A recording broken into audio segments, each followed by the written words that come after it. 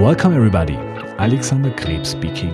I am the Custom Advisory Lead for S4HANA Strategy at SAP, and you are listening to the SAP Experts Podcast. I want to start with a story that is, in my opinion, very remarkable. In around 1980, which was the beginning of the turbo era in Formula One, engineers at BMW dreamed of building an engine to take part in the Formula One Championship. They had some experiences in Formula 2, of course, and touring car racing at that time, where they were already very successful with an engine which was based on one you could buy in any 3 Series road car at that time. The problem was, though, in 1980 a Formula 1 engine was not a priority at BMW. The board did not approve any development time span on a project like that. So the engineers went rogue. They took ownership, worked on it privately after hours, took the same engine blocks that were in those 3 Series road cars, and a few months later they went to the board engine saying, guess what? Turns out we got a Formula 1 engine. That, by the way, produced over 1,000 horsepower. And this engine went on to win the first world championship for a turbo-powered Formula 1 car in 1983, which, by the way, has become and still is one of the pillars of the sporty element of BMW's image. Why did I tell you that? 2 reasons. First, because it is a prime example how stories and the individuals who are in it determine the heritage, culture and identity of a company. What a brand in sense of an enterprise is all about is not determined by top-down guidelines or even brand compliance processes. They are at most able to set up theoretically what a brand is supposed to be like, but much more a brand is made by any interaction of people with customers or creative activities within the enterprise. A brand is a result of the people inside of it and the things they do, so it is defined day by day. The consequences then, what people define that brand. Often there is the perception that large enterprises and the corporate environment within them fosters conformists, and individualists rather desire more the special characteristics of startups. And in a way that may be even true to a certain extent. Large companies with their organization, leadership and often people development structure are in a higher danger of developing a conformism culture that lives top-down operationalization. But remember the BMW story at the beginning. Corporations need individualists, people who are going rogue sometimes, against the rules, because these rock and rollers are the ones who leave the marks, who carry an operation and are the drivers for modernization and transformation. Corporations who don't have these kind of people burn out, become hollow and even worse, insignificant. Talking about the Formula 1 tale, SAP is in the enviable situation to have similar stories as the one I told you. I met with one of these rock and roller who make a difference. Ivo Bauermann, who as Senior Vice President is responsible for the database and analytics product range at SAP, can tell you stories where individuals in a corporate environment made the difference. Which is, by the way, the reason I made a 2-part episode out of our conversation. The first, which is this one, where we talk more about those topics, and the second one, which will be released next week, which covers the portfolio part of our conversation. So please sit back and enjoy what Ivo has to say here on the SAP Experts Podcast. Welcome, Ivo. Thank you. This podcast is promising to be a highly interested one because we will not only talk about technology and platforms and applications, but also about mindset, success, and doing the right thing. So before we do that, and to get this, like say, storyline into a good start, can you tell a little bit about how you came into this industry and what was laying the foundation of what you are now? So I started after I first started in corporate finance. So you could say I'm a finance guy by background. I was doing quite a bit of consultancy, right? But I found that it was very interesting, although it was a little awkward when I was advising management and board of directors as a young guy, but never have been down in the trenches myself. And at the time, ERP was up and coming, automating business processes. And that also had my interest. Computer science had my interest. I almost studied computer science before I switched to economics. And for me, it was actually a convergence of two things that I really liked, and it was finance and computer science.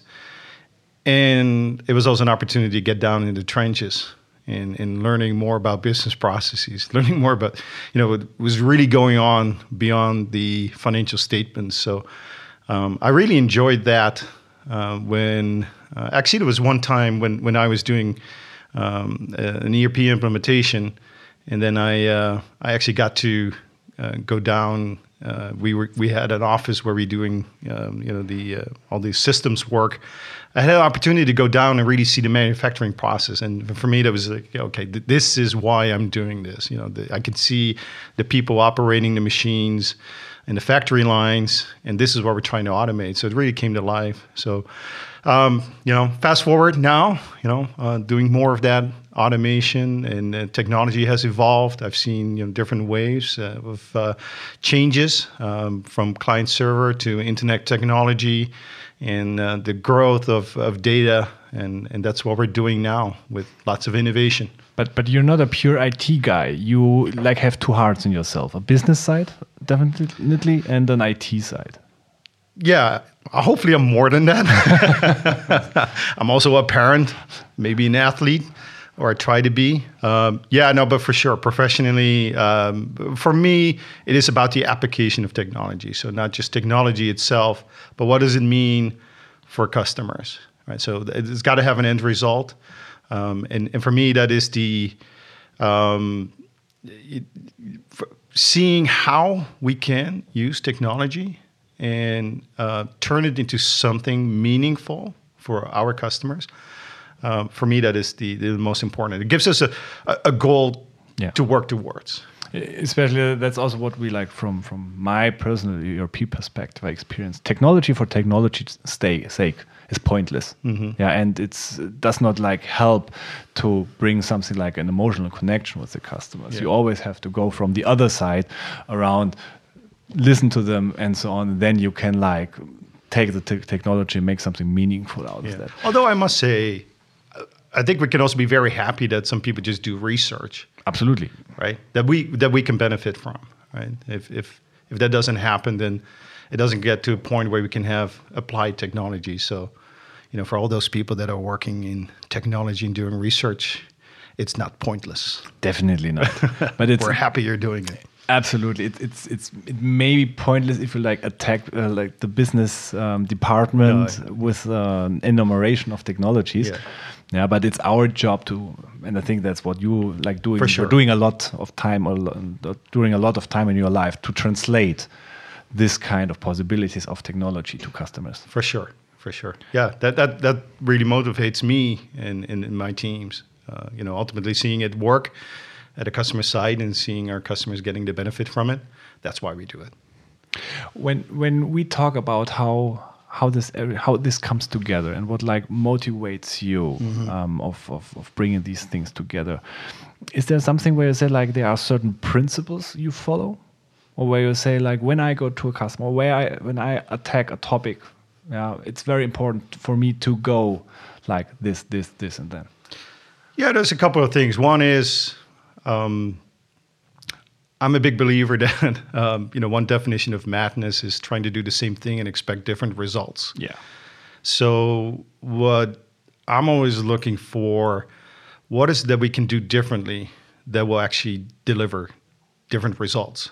And especially when things are clearly broken, then you need to do something different, right? And you need to fix it. But even when things are going relatively well, but you can improve them, that's also an opportunity to look at something new or different, looking at innovation, new technology. What is it that we can apply, to improve that? So that is certainly a key driver. Another driver for me is, and sort of an extension of that principle, is looking at the art of the possible, right? So not just accepting, a status quo, but looking at, what can be done, right? Let's try it out. Let's give it a go.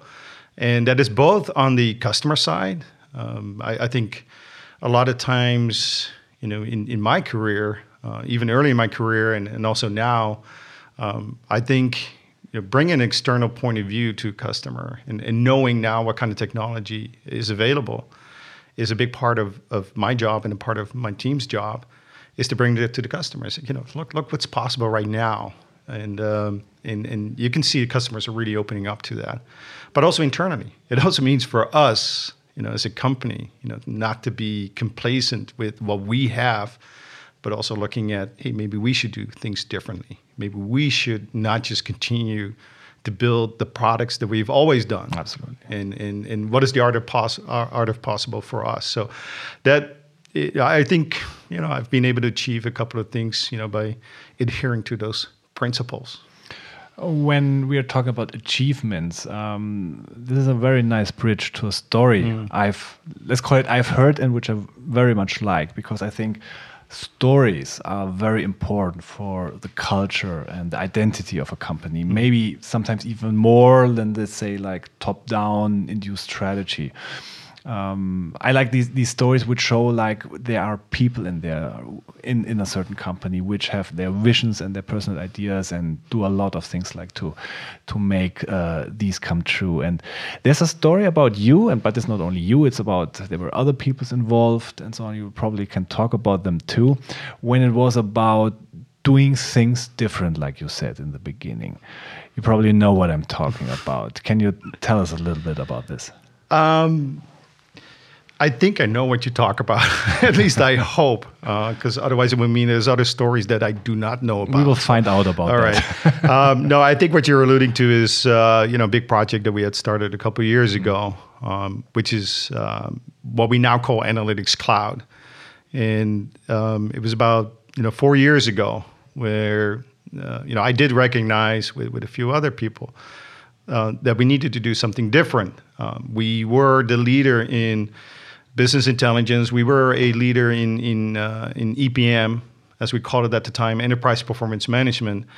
But we also knew that it was getting to, or actually we were being challenged.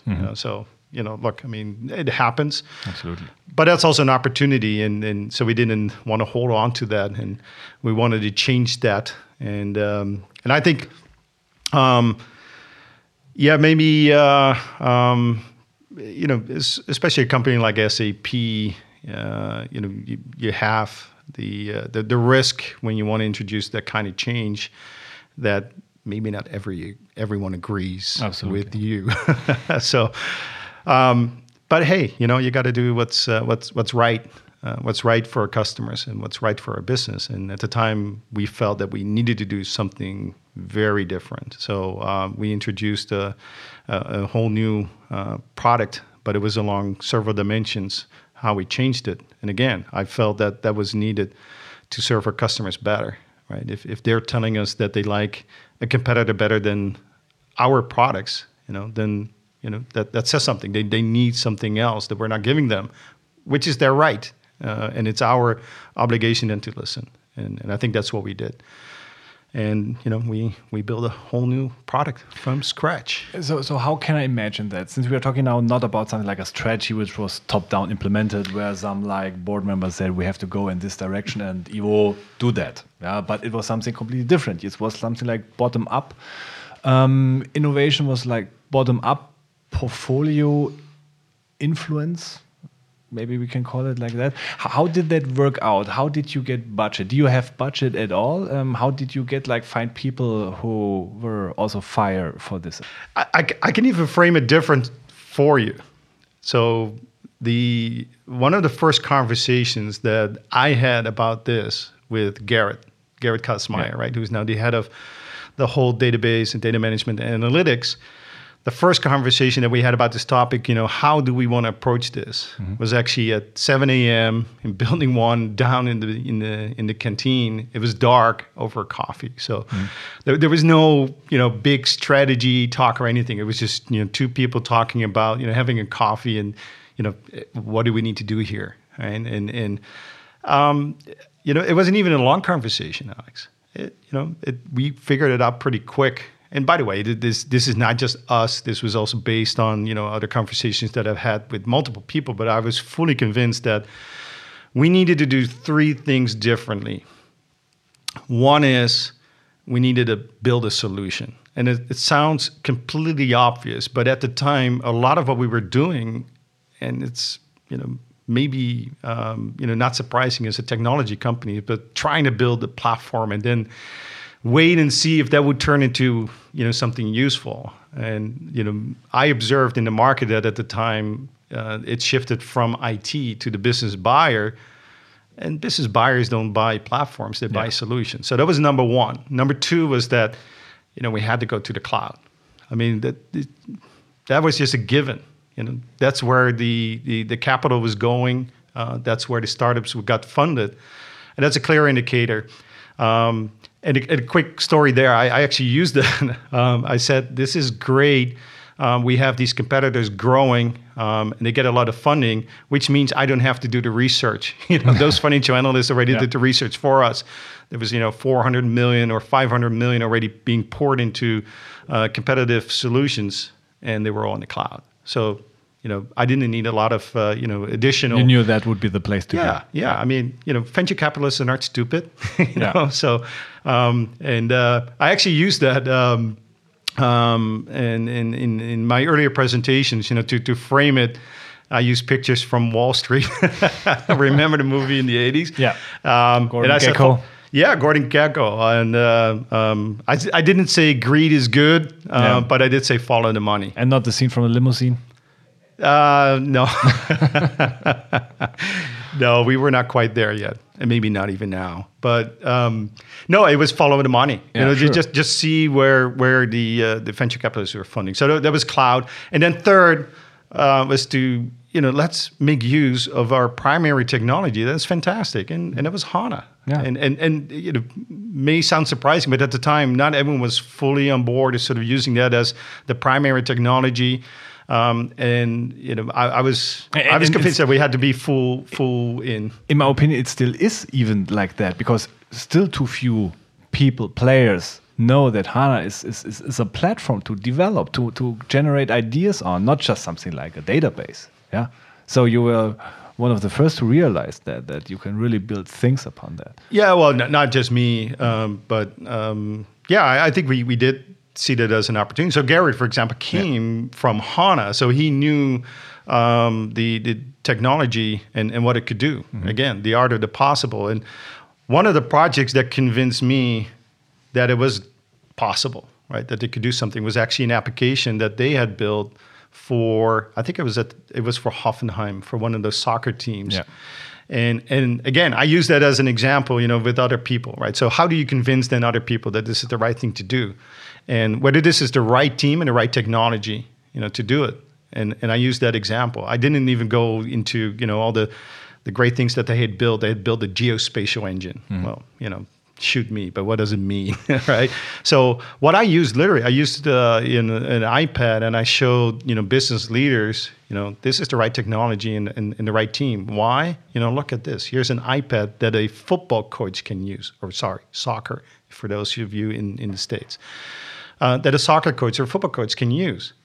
What do they know about database? What do they know about geospatial engines and what have you? Nothing. All they know is I have a job to do. I have to make my team better. And now I have an application that can help me with that. And I said, imagine a technology team using this powerful technology, and they turn it into an iPad application. That someone on the field, on the soccer field, can use. I mean, that to me proved it. So add it all together, follow the money, convinced that, we had to build a solution, and, we have a technology and a team that had already done it. I was all in. And from then on, it was something like automatization, and it just went its way, or I definitely don't think so. No. We're just at the idea stage here, Alex. We had convinced ourselves, and we could certainly convince other people, but it's still a long way to go. And by the way, you know what? That's also good. I never took that as a negative. And Garrett the same way, and everyone involved from the beginning. I said this is actually a great way to get tested. See, that's where it can be different from if you're a startup. You get tested on day one, right? Immediately, right? Because you have nothing going for you.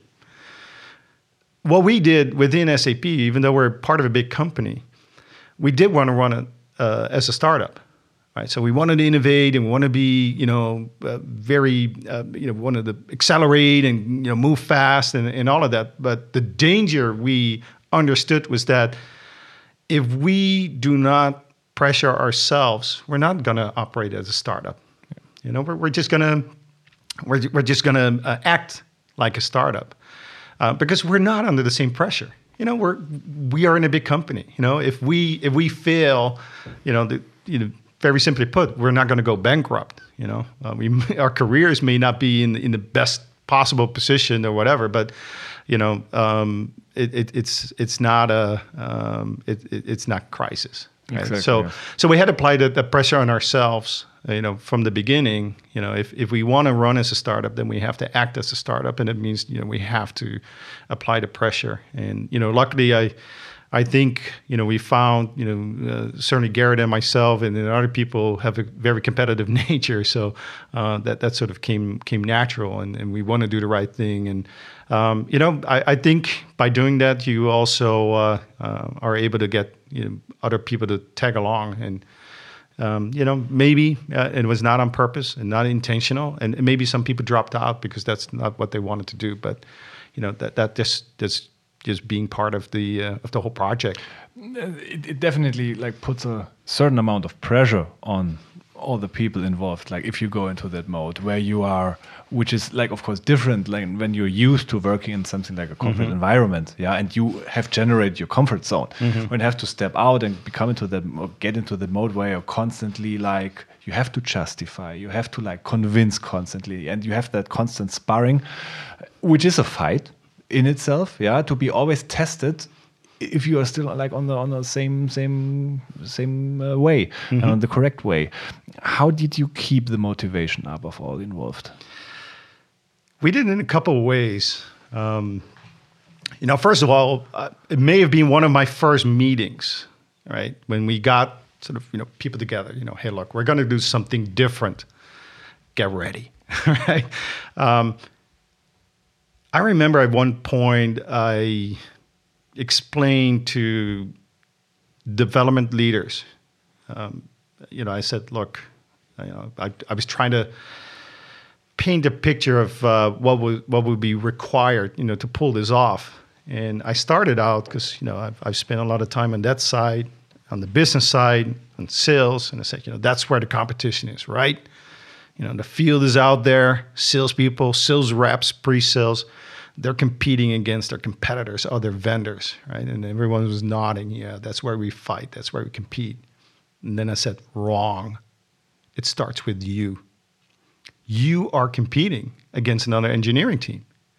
If our solutions are better liked by customers, then you are losing. Yeah. Right? Other engineering teams found a better way. It doesn't matter. Problem. Yeah, to solve the problem. It doesn't matter whether it's better technology, better applied, better coding, better UI, easier to use. It doesn't really matter. They found a way that is better than yours. And yes, of course, sales teams are competing and all of that, but it starts with engineering. And, I'm sure there were many people that disagreed with me and still disagree.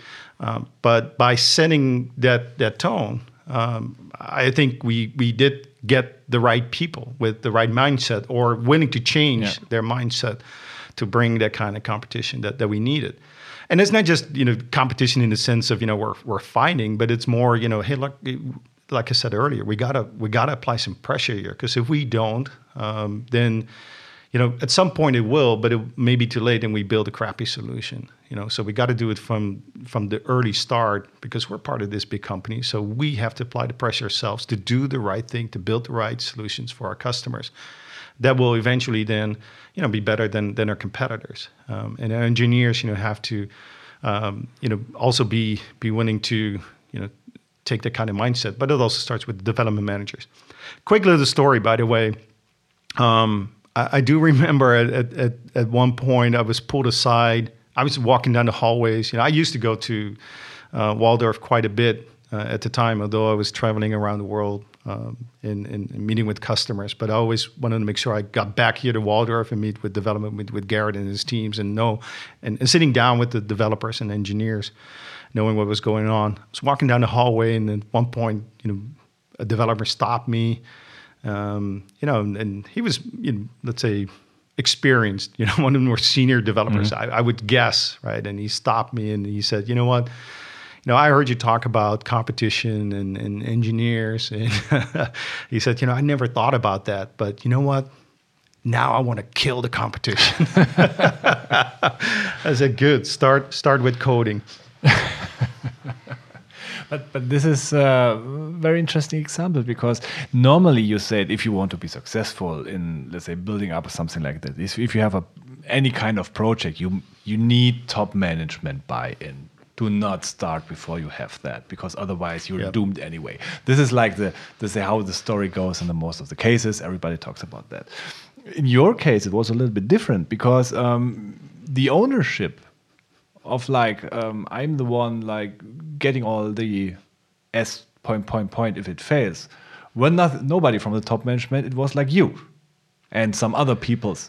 Yeah, so it was you had to be the one doing the motivation, taking over the extreme ownership and so on. How did you motivate yourself to do this risk? Because probably you could also have maybe find some easier way to proceed during that time. Well, I mean, for me, it was actually easy, because I don't like to stand still.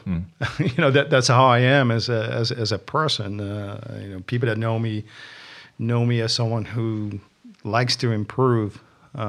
Anything, and whether it's mental, whether it's conditioning, or being nicer to other people, socially and what have you. So for me, that came natural, and out of a motivation to help others, right? Help our customers. I truly believe. I mean, I'm not just doing this, for me or my career, or being successful, or getting status, or anything. It starts. I mean, if that's your starting point, then this is probably not your industry. And I firmly believe it's got to start with something else, and that is being driven by helping others. And from a solution side, it was to help our customers. I did see that some of the solutions that we delivered were no longer cutting it. Yeah. And I saw other solutions that were. So again, we're not doing our customers a service. I didn't feel good about it. That's a customer that goes through the competition tells you something very clearly. You are not doing them a service. It's that simple, right? Otherwise, they would stay with you. So that was the first motivation.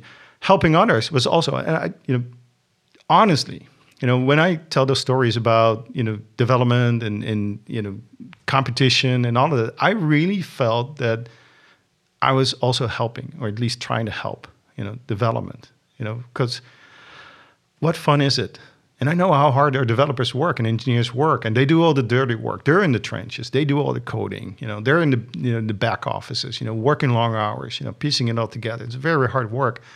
But in the end, what fun is it if the products don't mean anything to anyone, or very little?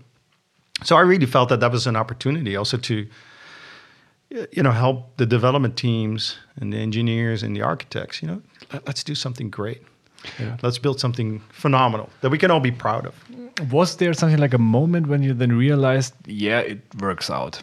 or was it something where I was so clear from the beginning that was just the right thing, and or was it really, let's say, something like moments of, let's say, hidden times, being maybe a little bit nervous if it turns out? Sometimes maybe the case. Then you realize that we got now this feedback, we crossed the line, it works out. Yeah, for me, it's not that binary. It's not whether I believe in it or not, or whether I'm encouraged or discouraged, or nervous or not nervous. For me, it's a progression, and I think I'm a natural optimist. So I believed in it, from the beginning. So did others. Garrett for sure. I mean, we were really convinced that we were doing the right thing and that we could pull this off. And I think that also projects. If you show the kind of belief, then other people can believe, right? And we have to project that. But I that was not fake. I mean, I really believed in it. I really believed that we were doing the right thing, and it was really up to us, to make it happen. And then along the way, you can see, things started to come together. But to be honest, the first mock-ups already showed me that this could be done.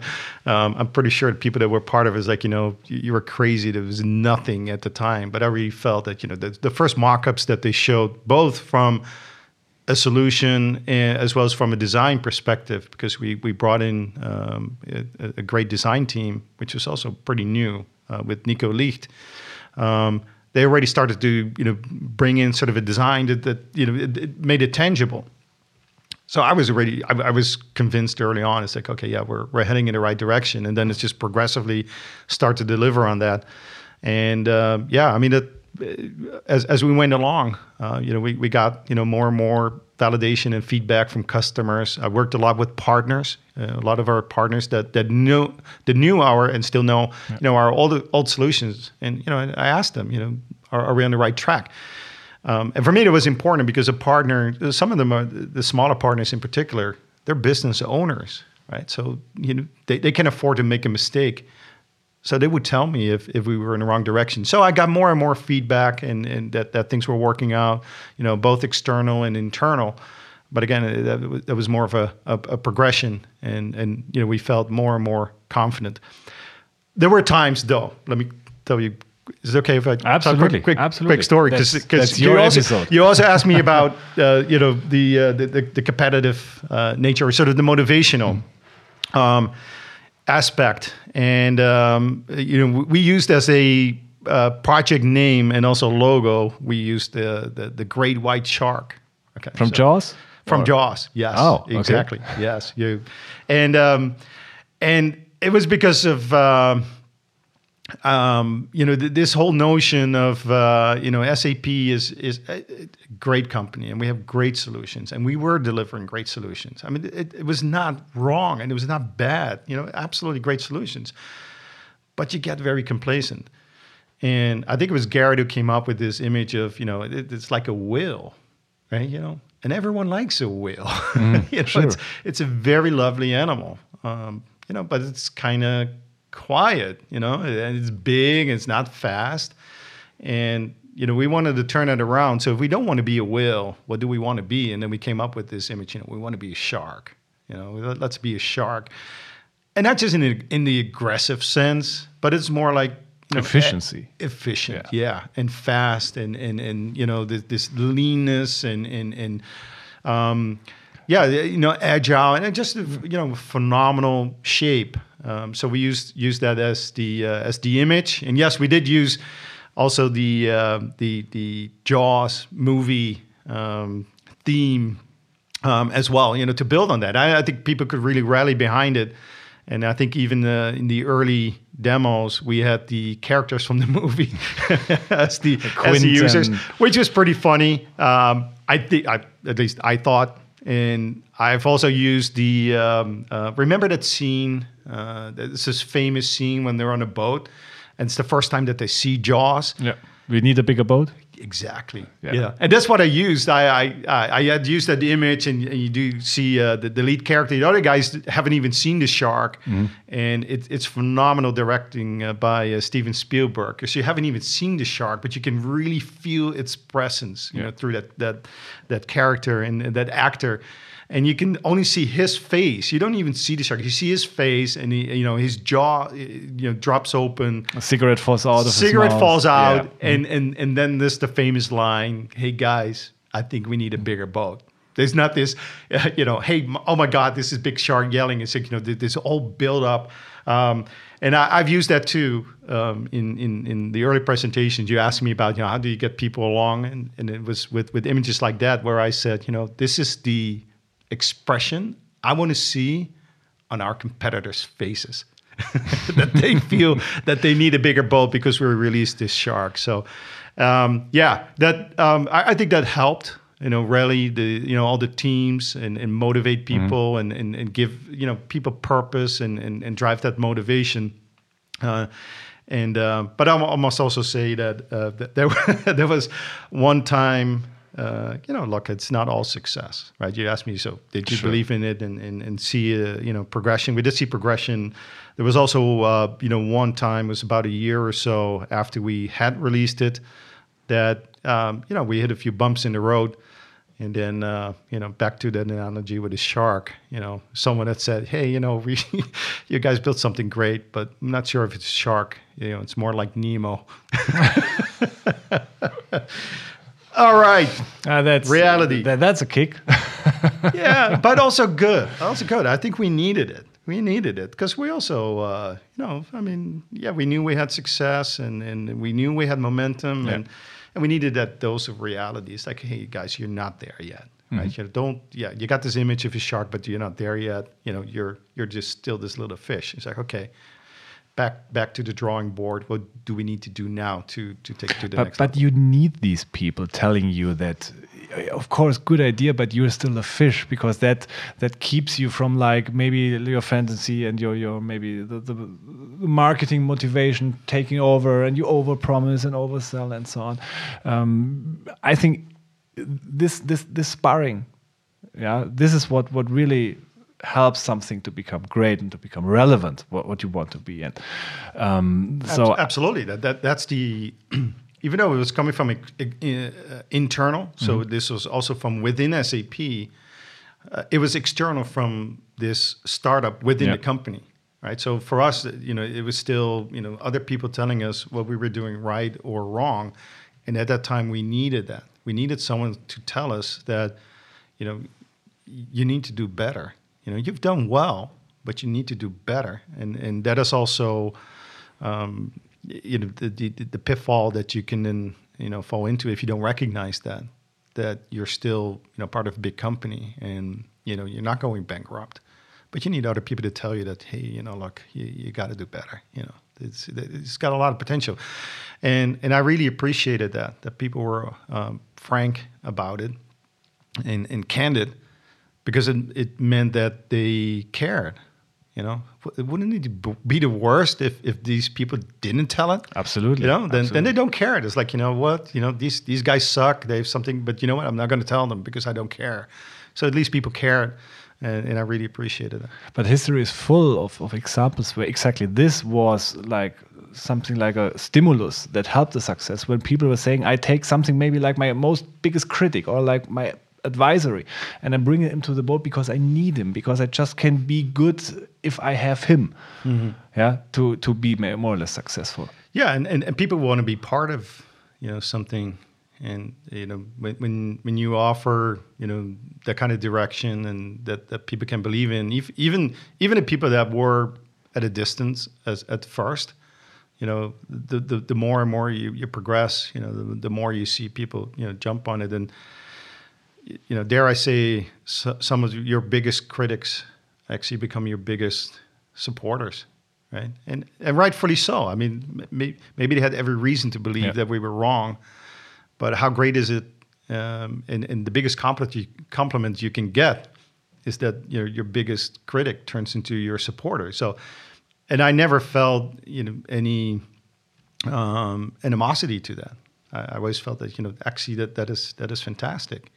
And it was never like, well, you never believed in it, so no longer part of this. No, come along, right? Come along now, because this is the right time, and I'm glad you also found that kind of value, and actually thank you for, and still for those of you listening, if you were a big critic, thank you for that, and continue to do so. And continue to do so. Yeah, absolutely. We're nowhere near done. Yeah, absolutely.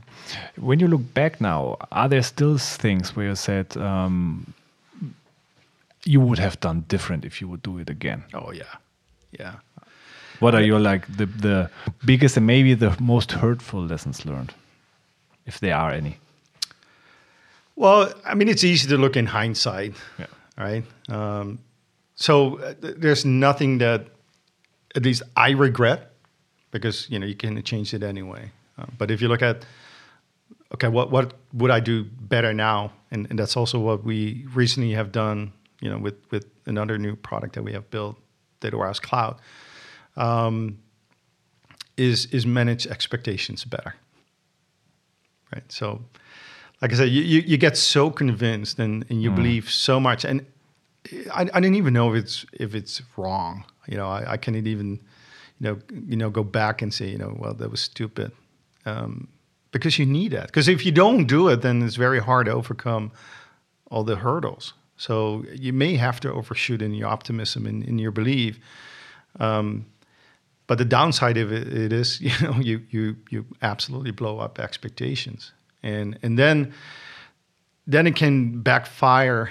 And certainly when you're within a big company, but I'm sure if you're part of a startup, you have the same thing with your venture capitalists and your investors.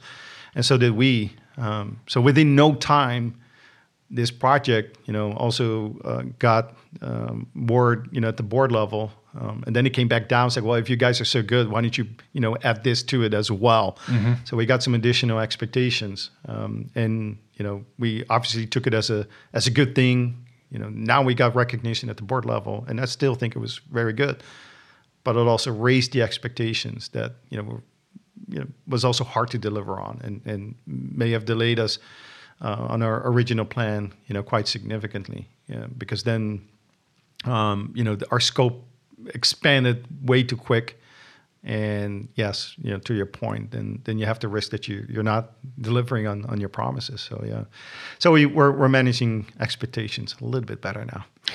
Did you experience something like a moment where, I think that can easily happen, when things are turning out in the beginning good and things look good, and then suddenly you have many friends, and they maybe have, let's say, interests and so on too, that you may include things that you did not plan to, and that their direction would be different than what you intended to, or what you were convinced would be the right direction. Did you experience situations like that, and how did you resolve them? For sure. And again, it's not black and white, because it was also good. But again, we had to be careful. And, for example, within SAP, because we were building a solution, for, in the first instance, it was for finance. Right? So help finance, plan and forecast better analyze. But from the beginning, I said, even though we're SAP, we run it as a startup. And as a startup, you have to build the best solution, period. Doesn't matter. Doesn't matter that you're SAP, right? And I was fully convinced that if we build the better product, period, for anyone, that automatically includes SAP customers. Makes sense, right? If it's a finance analyst that's looking for a great solution, and we build a great solution, irrespective whether that person uses SAP or not, we can win. And then, and that was the starting point. And then over time, obviously it got attention, also within SAP. And so, okay, this can complement our existing solutions. But in order to make it, work, here are our requirements. I'm not saying that was wrong. They were absolutely right, to demand it. But for us, maybe to give in too soon on certain requirements, they're very specific to SAP, we lost or we deviated from that goal of having the best solution. Because if we build something that is specific to SAP, maybe in a certain integration or certain way to integrate, that means something for an SAP customer, right? And you can say that's the right thing to do, Ivo, for SAP customers. But it's basically saying no or doing something irrelevant to all those other customers that are out there. So, yeah, that to me was always a fine line to balance, right? And I think we achieved both eventually, but there were some rough patches, that we went through where, we definitely feel, some internal pressure that, as a real startup, we may not have felt, and we could have stayed the course.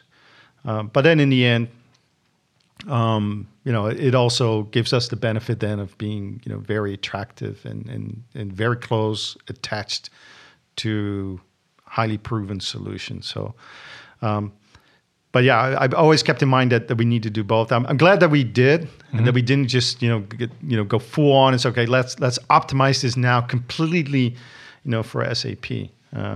Because we're also out there to help anyone, whether they're SAP or not. I always felt it my obligation that if we provide such a solution to a non-SAP customer, we actually turn them into an SAP customer, and not just for us, but for everyone else. And so we have a bigger purpose than just our own success. And I think we still delivered on that, and we see that. And in fact, if you allow me, one of our first customers was actually a non-SAP customer. This is, I think, let's say the best outcome. What is possible? Yeah, the best possible outcome. And we had released the solution. I think it was just in market, for not even a quarter, maybe just a few months.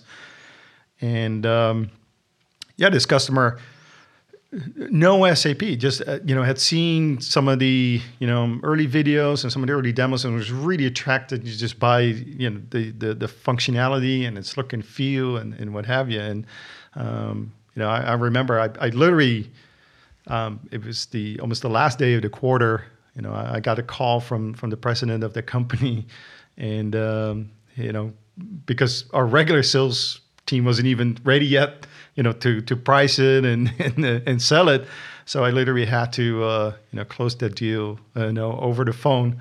That was just not the typical SAP customer. I'm buying this because, I have BW, I have SAP ERP for years, and, why don't you throw this in for good measure? It was really like, hey, look, my team tells me this is a great solution. So, how can you help me out here? And, and we did. It was our first customer.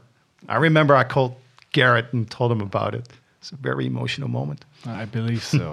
But before we go a little bit closer to that solution, one last question about that, let's say the more soft stuff.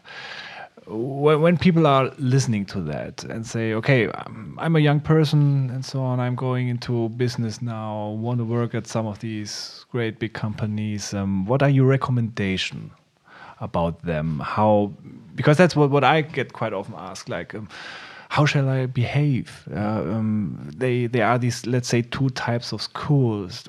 Large enterprises tend to foster and a little bit maybe attract conformists. Non-conformists with own ideas tend to be more, let's say, on the small company side or becoming entrepreneurs themselves.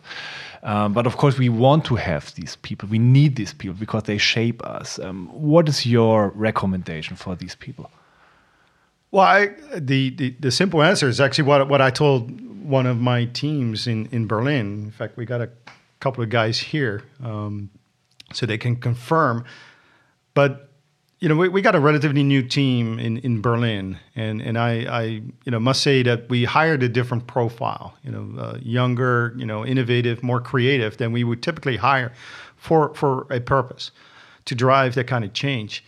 And when they asked me, what are your goals for us? What are your expectations? And, I think typically people then expect, okay, here's a business manager, give us your goals and your KPIs and what are you going to measure us on, which is obviously part of it. My answer to them was this: don't become SAP. And what I meant by that is that, don't just, simply comply just because you're joining, right? And if you become because others do so, because others do so. If you join, and that's my message to everyone out there, thinking of joining SAPs, help us build a new SAP. And that's what I like about this company. I mean, it's got a long history, which is good. And it's got a lot of legacy, which is good. But it also has this openness, to new things. Right? You can break things. Like I said in our project, you may have called us rogue, right? But how great is that SAP even allows us to do that? We could have been shut down very early. Someone could have come in and said, you guys are crazy. You're not complying, with our current standards. It's too early to go to the cloud. Not it's too early strategy. And so on. So we're not going to do that. So my recommendation is, be open. Bring new and creative ideas and help us, build the next version of SAP and not blowing up the old, but build on the old. And there's certainly a lot of opportunity for that. And bring creativity and new ideas, and you can do a lot of great things. And I think that's what we're seeing, in our teams even today, right? So we did it before, and recently we did it again, with new solutions, without throwing the old away. We're building on our great legacy in history, while we're also bringing a lot of innovation and bring that mindset, be willing to, bring it and, don't comply. You got time to do that. Do rock and roll. Oh, yeah, I hope so. I may not be the youngest, and I still think I can, change and do things differently. Sure. I think that's what makes young. And I like this quote, I think it's from Einstein or something like that. Like, I took really long to become really young. And... I like that. I think, well, I may not speak for everyone, but I would hope that every one of us still has, this young kid, inside of us that says, hey, break the rules. Have fun. That's the most important thing. Break the rules, What we are going to do now is we do a short break. Okay. And we will be right back after this, because we make a 2-part out of that. And then we will take a closer look at what you have actually done with your rogue activities. See you later. Look forward to it. Thank you. Thank you.